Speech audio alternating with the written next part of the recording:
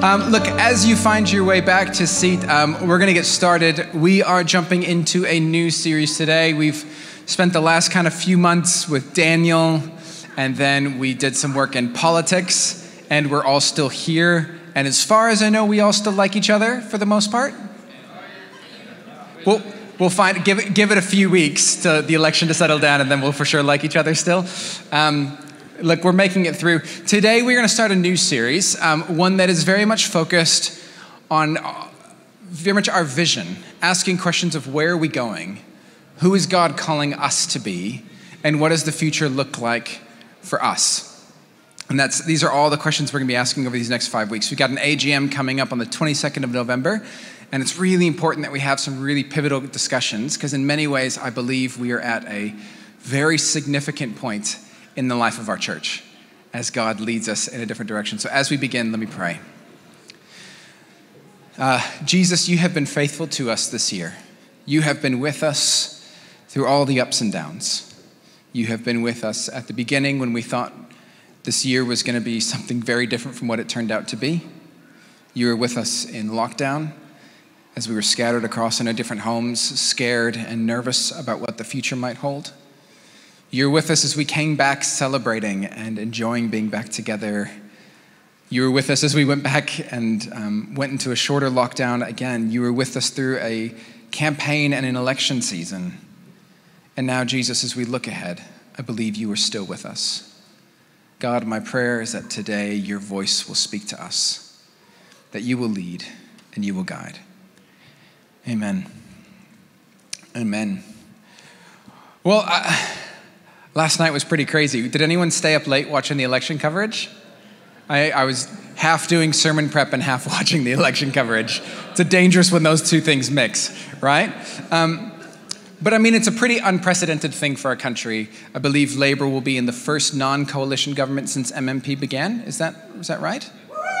Yeah, there we go. We'll work on the humility for the Labour supporters. It's pretty unprecedented, and one of the things struck me as I was listening to the commentators talking about it is that they said, really, this is actually going to be, Labour has some unprecedented opportunities, right? There's no handbrake of New Zealand First kind of slowing them down. There's no Greens pushing them one way. Like, they get to choose however they want to run the country, which on the one hand is a huge opportunity, but on the other hand, it's actually terrifying responsibility, because they have no one to shift blame to if things don't work out. And Jacinda and Labour particularly have run on a very transformational message. You know, they're wanting to see New Zealand transformed. They want to see child poverty end. They've set climate change goals. They've laid out some really ambitious policy. And over the last 3 years, they've talked that way, but they could say, oh, well, Uncle Winnie was here. We couldn't do everything we wanted to do. COVID was here. But now, it's kind of open. And I kept on thinking of this phrase that Paul tells the Colossians in his letter to them. He says, whatever you do in word and in deed, do it for the glory of the Lord. And I was thinking about those two things, word and deed. And in many ways, Labour's been able to talk a lot of words, right, of what they hope to accomplish. And now they have this moment where they actually have to prove it in deed. And there's no one else to hide behind. There's no one else to run to. They have to bring those together. And I often think it's really hard for us to do that, isn't it? Sometimes our words and our deeds we struggle to get them to lining up sometimes, don't we? We have great ambitions. Someone asks us what our intentions are. We have lovely intentions. But trying to get your deeds to line up with your words can often be a struggle. And it makes me think about there's this amazing story in the Bible where Israel had to face this very, very same question. This is in the Old Testament. The story comes in the book of Numbers, and it comes after, Israel's had this amazing journey, right? Like, they have some amazing vision of who God's called them to be. And in the book of Numbers, they've just been drawn out of the Exodus. We have the 10 plagues. You've got the splitting of the Red Sea. You have all those cool things you saw in the movies. And then they were going through the wilderness, and they went to Mount Sinai, and God came down in a visible cloud of glory that shook the foundations of the mountain. And the people were terrified of the glory of God. It was so real. And God gave them the Torah. He gave them the 10 Commandments. He gave them these laws about what kind of people they were meant to be.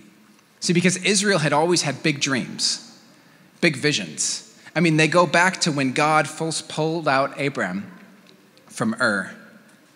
And he speaks to Abram and he says, and he gives him this dream that carries out throughout the story of Israel. He says, the Lord said to Abram, go from your country, your people, and your father's household to the land that I will show you. So it's the promise of a land. I will make you into a great nation and I will bless you. I'll make your name great and you will be a blessing. I will bless those who bless you and whoever curses you I will curse. And through you, all people on earth will be blessed through you. It was this huge vision of what Israel was meant to be. This shining light on a hill. The physical embodiment of what happens when God gathers a people to himself. And so they had this big vision, and he drew them out of Egypt as slaves. And at Sinai, they got the word for that. They got their campaign policies. They got everything in check about what they were meant to do, all the things that they were supposed to be for. And to be honest, some of them were incredibly transformational. Like the words and vision that this nation had were phenomenal. We often miss it because no one likes to read Leviticus because it's, granted, a little bit boring when you get stuck into the yeast sections of being like, they really cared about yeast. But the whole point of it was God was trying to give them commands about how to be a different kind of people. And these ceremonial laws were about how to keep themselves clean, how to keep themselves holy, set apart, not being tainted or looking like every other nation around them. And they had some phenomenal things that they did.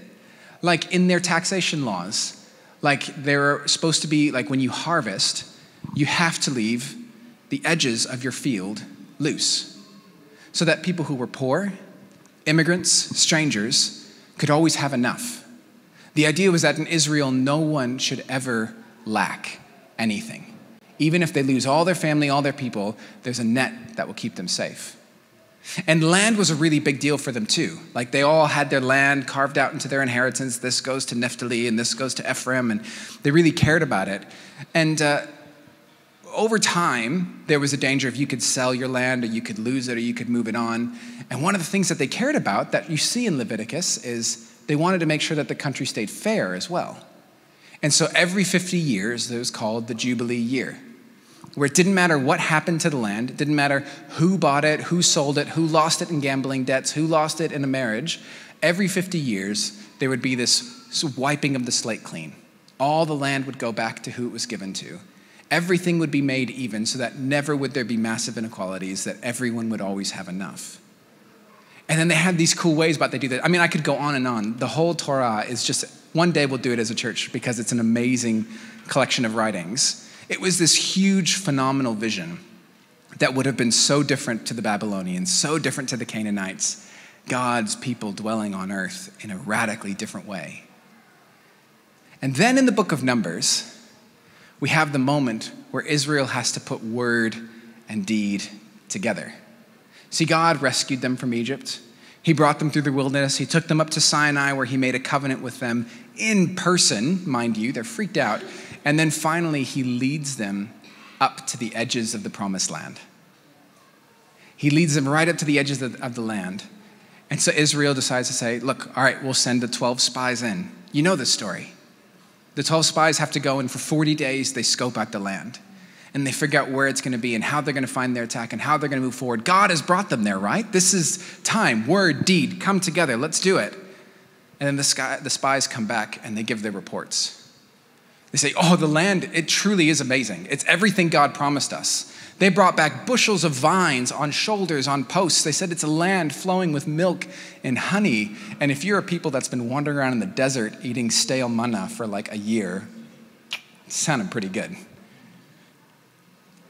They say it's going to be great. But then they also say, but the cities are really fortified. The people who live in that place, they're like giants to us. We're like ants in their sight. We will never conquer this place. Because they realized for them to actually put word and deed together, it wasn't going to be as easy as they thought. See, for them to actually put word and deed together and fulfill the vision that God called them to, it was going to require terrifying risks. People were going to die. People might lose their lives in this journey. It was going to cost them almost everything that they had. a lifetime of struggle, of difficulty, trying to work in to take what God has called them to. And that cost was really high. And so they say, nah, I don't think we can do it. Now there's two spies, you know the story, Joshua and Caleb. They say, no, God has promised us this. It's time for us to put word and deed together. Let's go do what he's called us to. What did he bring us out of Egypt for, except to this place? He will not abandon us, even though we've made it this far. He will be faithful. But as they talked about it as a people, struggling to put word and deed together, Israel finished with this. And all the Israelites grumbled against Moses and Aaron and the whole assembly and said to them, if only we had died in Egypt, or at least in this wilderness. Why is the Lord bringing us to this land only to let us fall by the sword? Our wives and children be taken as plunder. Wouldn't it just be better for us to go back to Egypt? And they said to each other, we should choose a leader and we should go back to Egypt. A terrifying, crazy moment in Israel's story. When God had done so much, they had all the vision, they had all the rules, they had all the plans, they had everything there, but when it came time to put word and deed together, they realized how much it was going to cost them, how much they might lose in the journey, of how little security there was and how little comfort there was in following this call. And so they said, nah, I know this is our words, but their deeds reflected another thing. And you know the story. God says, fine, I'll lead you out.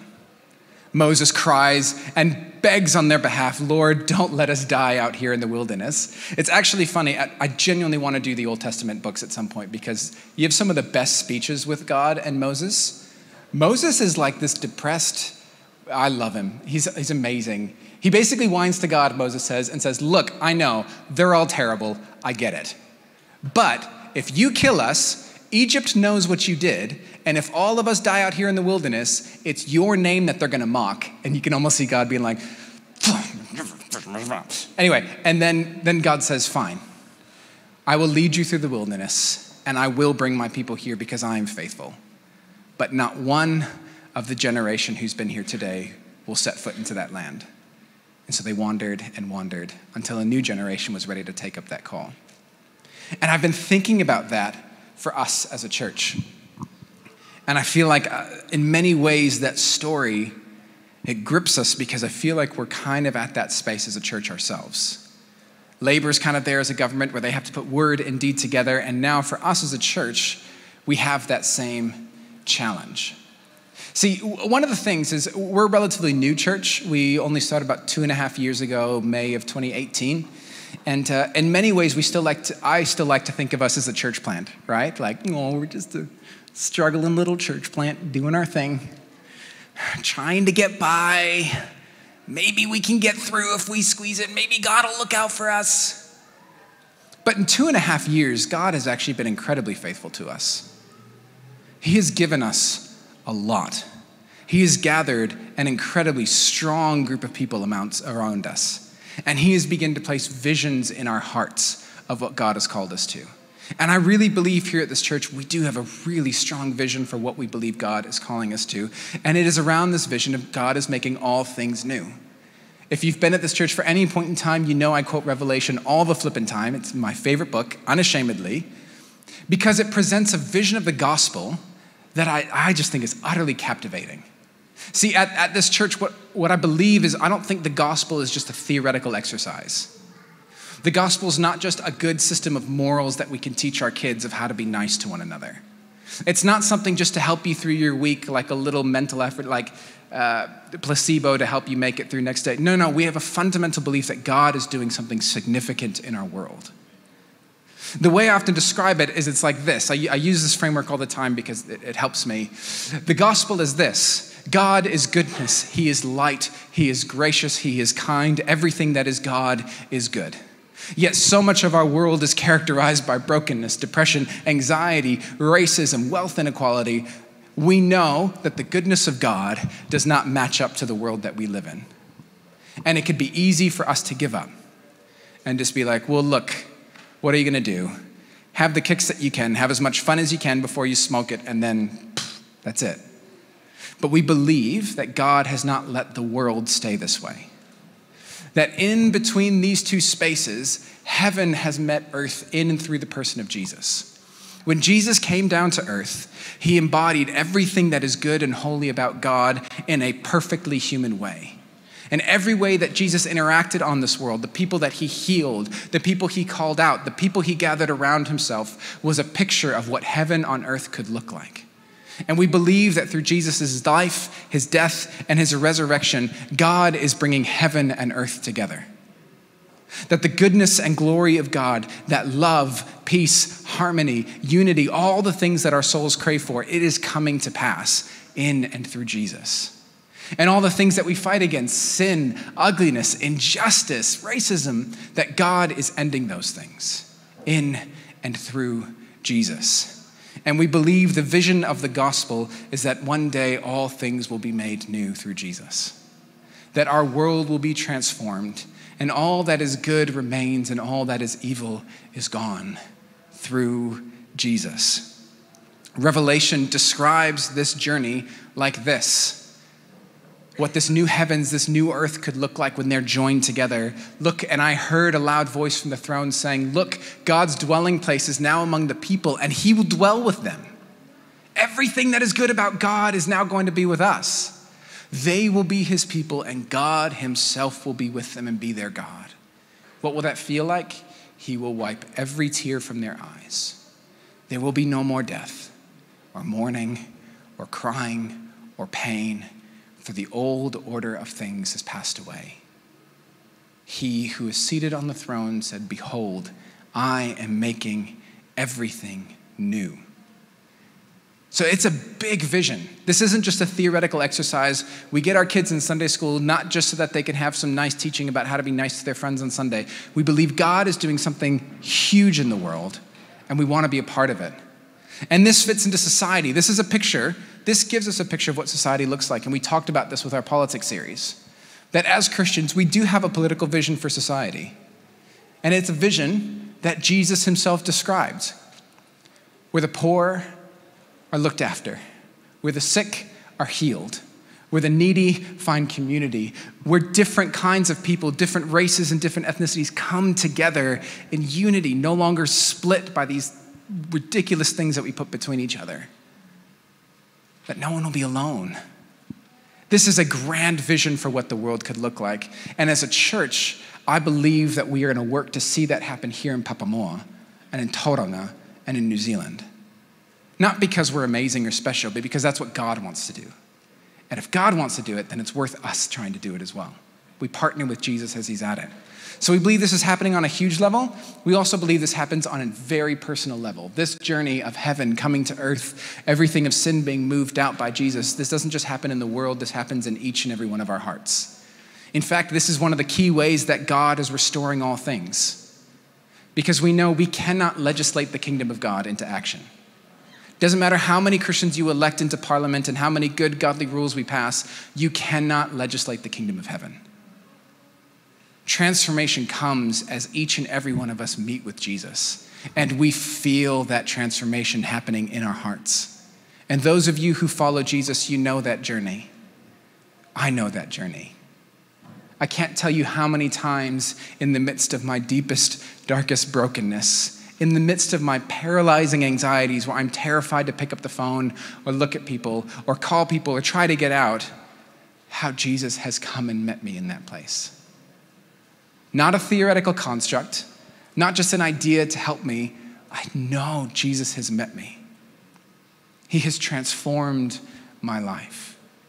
I've seen Jesus work in my family. I've told you the story about how my dad was nearly paralyzed on the back, couldn't walk. God miraculously heals him. He's still walking around and moving to this day. This isn't a theoretical exercise. The transformation of the gospel happens in each and every one of our lives. And as a church, we are radically committed to seeing that for every single one of you. Not because we're trying to fit some agenda. We're not trying to shove the Bible down anyone's throats. We're not trying to make everyone like us. We just genuinely believe that Jesus is the best thing in the world. And if you meet him, your life will be transformed. Heaven and earth will come together. So as a church, we care about both these things, society and personal individuals, which means as a church, we need to care about the poor in our community. We need to care about the homeless. We need to care about the bullying in our schools. We need to care about those who are alone and anxious and the mental health in our area. And we need to give what we can and do what we can to see those needs met in our community. But we also care about each and every one of you individually, which means we care about evangelism. We care about baptism. We care about discipleship because we want to see the kingdom of heaven come into your life and that you'd experience the life of the gospel. We have a very big vision for what God is calling us to, and we've been talking about this for about 1.5 years now as we've done Revelation and we've discussed this together. We've had this vision. We've talked about God making all things new. The question is for us, a little bit like Israel, standing on the edge of the promised land, a little bit like Labor now standing at the next term in their government, we stand here a couple years in, and we're not a church plant anymore. We're not. If we look at the Papamoa Mount Strip, we're now within one of the top 3 biggest churches in our area. We actually probably have more funds and resourcing than a lot of other churches in the area. Now, that's not a brag. That doesn't mean we're better. It certainly doesn't mean we're more effective, but it does mean we have a responsibility. And we need to decide now, what kind of church are we going to become? And are we going to put word and deed together? That's the question before us. Let me give you a really practical way of how that works out. And I'm going to give you an example through the one most boring of things. Budgets! Yes. Yes, Amanda. One person is excited. More of you are excited. The reason I talk to you about budgets is because budgets and finances reflect vision. Where you allocate your funds reflects what you think is most important. And I want to talk to us because as a church, we've been on a really big journey. We've had a pretty significant uptake in giving since we began 2.5 years ago. You know, even as far back as May of this year, on average, we were getting about, what is that, $13,200 a month in giving. And that was covering our needs. Now, since then, our giving has grown. And in September, we got $16,000, which is an increase of $3,000 a month, which is amazing. It's huge. It's really, really exciting. And so what that's meant is, as I'm looking towards this AGM, I've been thinking, okay, feels like for the first time in the life of Golden Sands Baptist, we have discretionary money. I don't know what to do with that. We've never had that before. And so I was running through our budgets, right? And doing the bare minimum, keeping the lights on, insurance, indemnity, power, heating, internet. The bare minimum that we need is about $160,000 just to cover our costs and keep things ticking over, right? Now, with a slight increase in budget, if we assume that we're kind of on this track, I gave us like a 5% increase in giving this next year. Stay with me. I know I'm saying numbers, but it'll come together, right? With a little bit of an increase, our budget by the end of 2022 would be something around $210,000. Which gives us around $50,000 to play with. Oh, $50,000. What do we do with $50,000? Carl needs a new car. Anyone else need a new car? All right, done. $50,000 gone. And so I was looking at this, and I've been thinking for this past month, what do we do with this? Like, this is a moment. We've talked a big talk. Where are we actually going to allocate our funds? Who are we going to become? What kind of church are we going to be? And I've had a lot of discussions with you guys in the last month. I've talked about lots of different areas, and we do a lot of things at the church. And to be honest, all of our areas probably need some help. In this last month, I've had at least these conversations. Those of you who know me know that while I may be a nice person, I'm not the most effective administrator the world has ever seen. Sylvia knows. And as we've grown, we've had to do, get better at our police checks and get better at onboarding new staff and get better at communication. And that's brought a whole load of new administrative tasks that he's helping me with, right? And so there's questions of like, should we bring on someone to help do the administrative load? Because that would actually be really helpful. So that's been one of the questions. We could get maybe a part-time staff. That would probably take about 20, 30K, and then we'd have a little bit extra for some other things to invest in some other areas. We could do that. I've also had conversations. We run 2 different youth programs. We have an intermediates program and a youth program. And both of them are run by amazing volunteers. They are incredible. They are passionate. They are serving our young people each and every week, and I am humbled by them, genuinely. They're incredible. But they are understaffed. There's not enough people for the numbers. I mean, our intermediates group is getting 20 plus kids, half of whom are not from the community, and often we might only have 2 or 3 people here on the night. That is not enough to be safe. And then our high school groups is growing, and we're thinking, well, look, we've got this, if we add up all of our kids, we're getting close to 40 kids in intermediates and youth. We could hire a youth pastor. And if we were a Standard Baptist church, that's usually your second number 2 hire. Get a youth pastor. Let's hire a full-time youth pastor that can look after our intermediates and look after our high schoolers. We can pay them. They will do a great job. They will look after them. They will bless them. That'll be great, right? Okay, so that'd be probably about $80,000. All right, I'll need to ask you guys for some more money. We could do that. Then, we also have our kids program. They do a great job in there. Our volunteers are amazing in our kids programs. They love these kids. They come up with creative games. You often hear them on Sundays. Well, actually, one of my favorite things on Sundays is that we can hear when they're playing games. I know it's kind of disruptive, but it's also lovely when you hear them all shouting at once, because you're like, way better to have kids than a graveyard, right? So they do a great job. But we primarily have two kids volunteers with some intermediates helping them out. And one of them is Amy, who's now gone through surgery and she's recovering. We got some people helping out, but that's primarily left Gemma looking after all of our kids week in, week out. So I've had conversations saying we could hire a part-time kids worker. Yeah, we could hire a part-time kids worker, go back, look at that, look after them.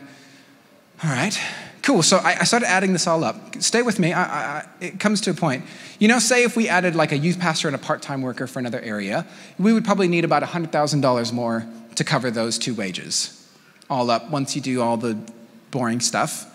Which would mean our future budget would be about $310,000 for the next year. We could do that, right?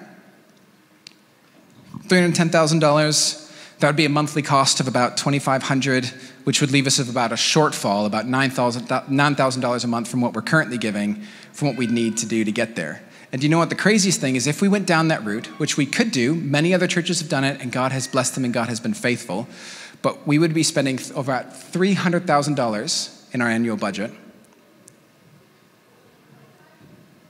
None of that would be going to missions. None of that would be going outside of our own programs. None of that would be investing in any local community initiatives. And I was looking at that and I had to ask the question, who is God calling us to be? You get it? What kind of church are we going to be? We have big visions about God working in our community and transforming the area around us. We talk about generosity and giving, and now the question is, moving on to next year, we've got to have a budget. On the 22nd of November, I've got to put a budget to the members of this church, and you guys got to ratify it. What kind of church are we going to be? Do we ask for an additional $10,000 a month in giving so that we can pad out and pay people to do these things? We could do that. But I have a question and a pause in my spirit that I'd like us to reflect on, which is, what kind of community is God calling us to be? If God is calling us to make all things new, that's going to cost us. And if we just pay and staff out all these areas, we could do it. But does that feel that different from how that problem is solved in any other area of the world? I mean, essentially, my fear is that we'd be saying, yeah, we've got young people, we care about our young people, and we care about them so much, we're gonna pay someone else to look after them. On our Sundays, every time we have a dedication here at church, one of the questions that I'll ask you guys is I ask, will there always be a place for kids here amongst us? Will you model to them in word and deed the gospel that they might grow up to love Jesus? I ask that question every time.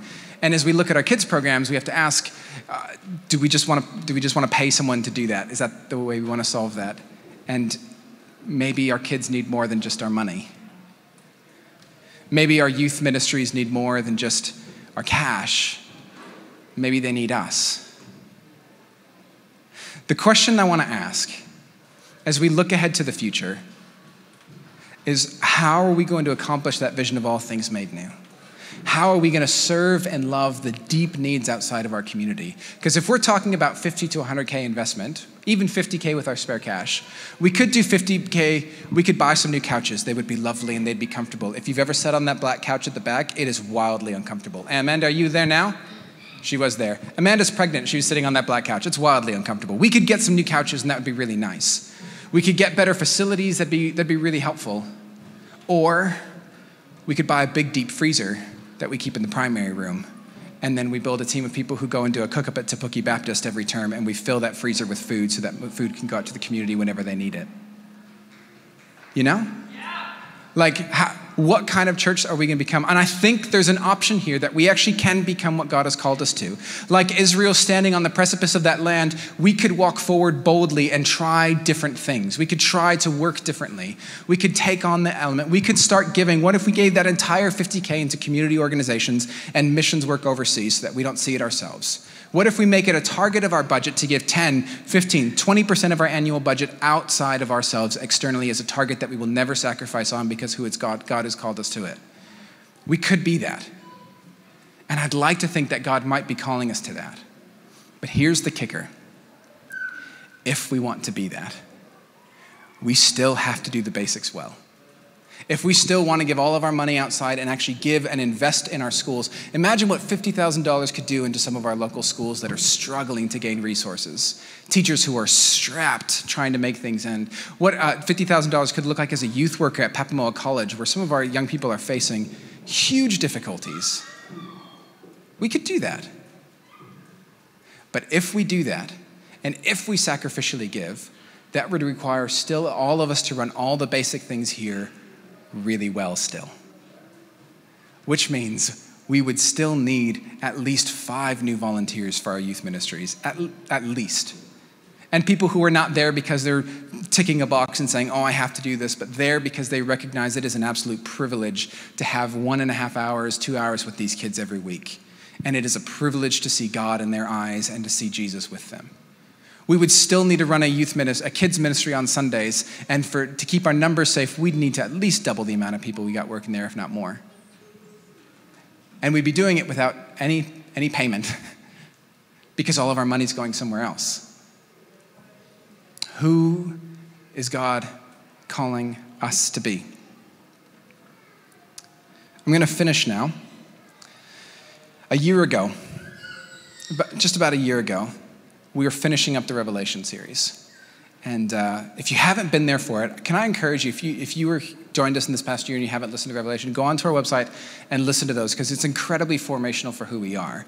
And as we finished Revelation, 9 months of a weird book, where it's bloody, and there were horrors, and it was uncomfortable, and we read scriptures that made us squirm in church, and it wasn't nice. At the end of it, we came through with this big vision of what God could be, of God calling a church not to live in the comfort of Babylon, but to leave and forsake that, and sacrifice, generosity, and humility, seek God in the new heavens and the new earth. And as we finished that series, I asked us a question. I said, what kind of church do we want to be, church?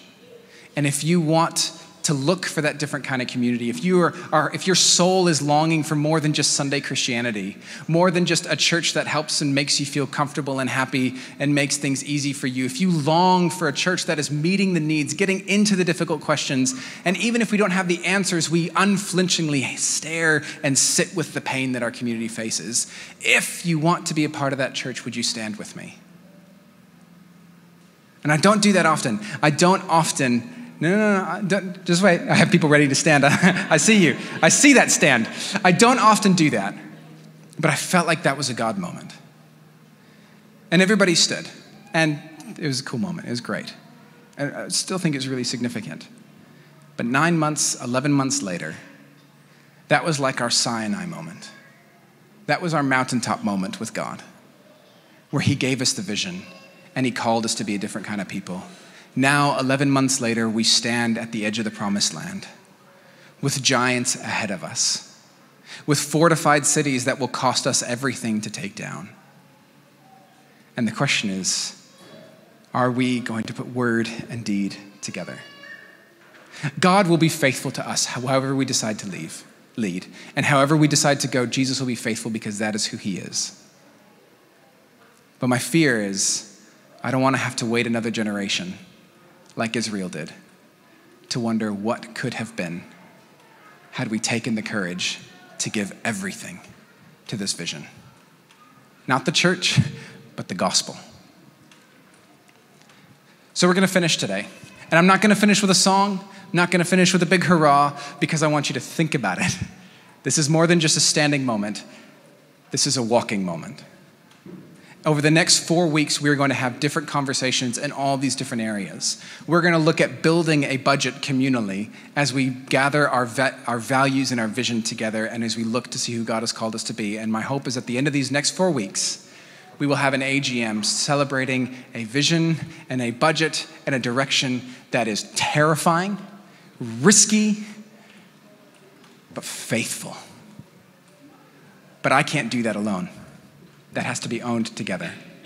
So we're going to finish here, and I want you to talk with each other this week and begin thinking and praying about who is God calling you to be and who is God calling this church to be. Let's pray.